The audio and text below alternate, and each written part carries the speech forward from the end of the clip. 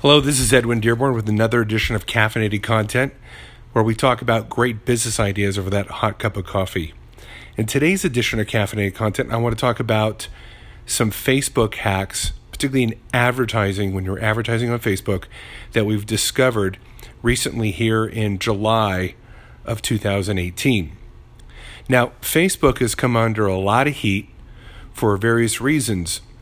But what they've done in regards to that, if they've seen that people want more social activity with their friends and family.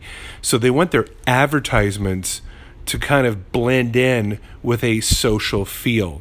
They no longer want the posts that are advertisements delineated so much as separate from social activity from their friends and family. So the more you can make your advertisements look social, the more engagement that you're going to get. Furthermore, we're finding that they want fresh content. Facebook wants fresh content, and particularly they want video content, because by the year 2020, 85% of the content online will be video. So they want video content. They want it to be social based as much as they can, meaning it's got a feel of social, and they want those ads to change, those video ads, about every 2 to 3 weeks. So they don't want you running the same ad over and over and over, because that becomes unsocial. People have seen it. They get bored with it. They want something new and fresh.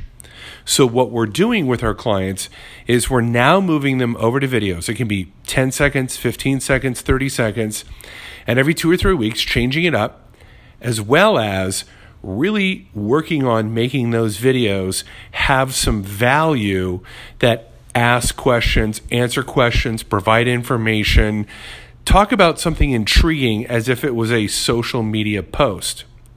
Moreover, and this is key, when people interact with the ad, leave comments, likes, etc., you want to respond to those.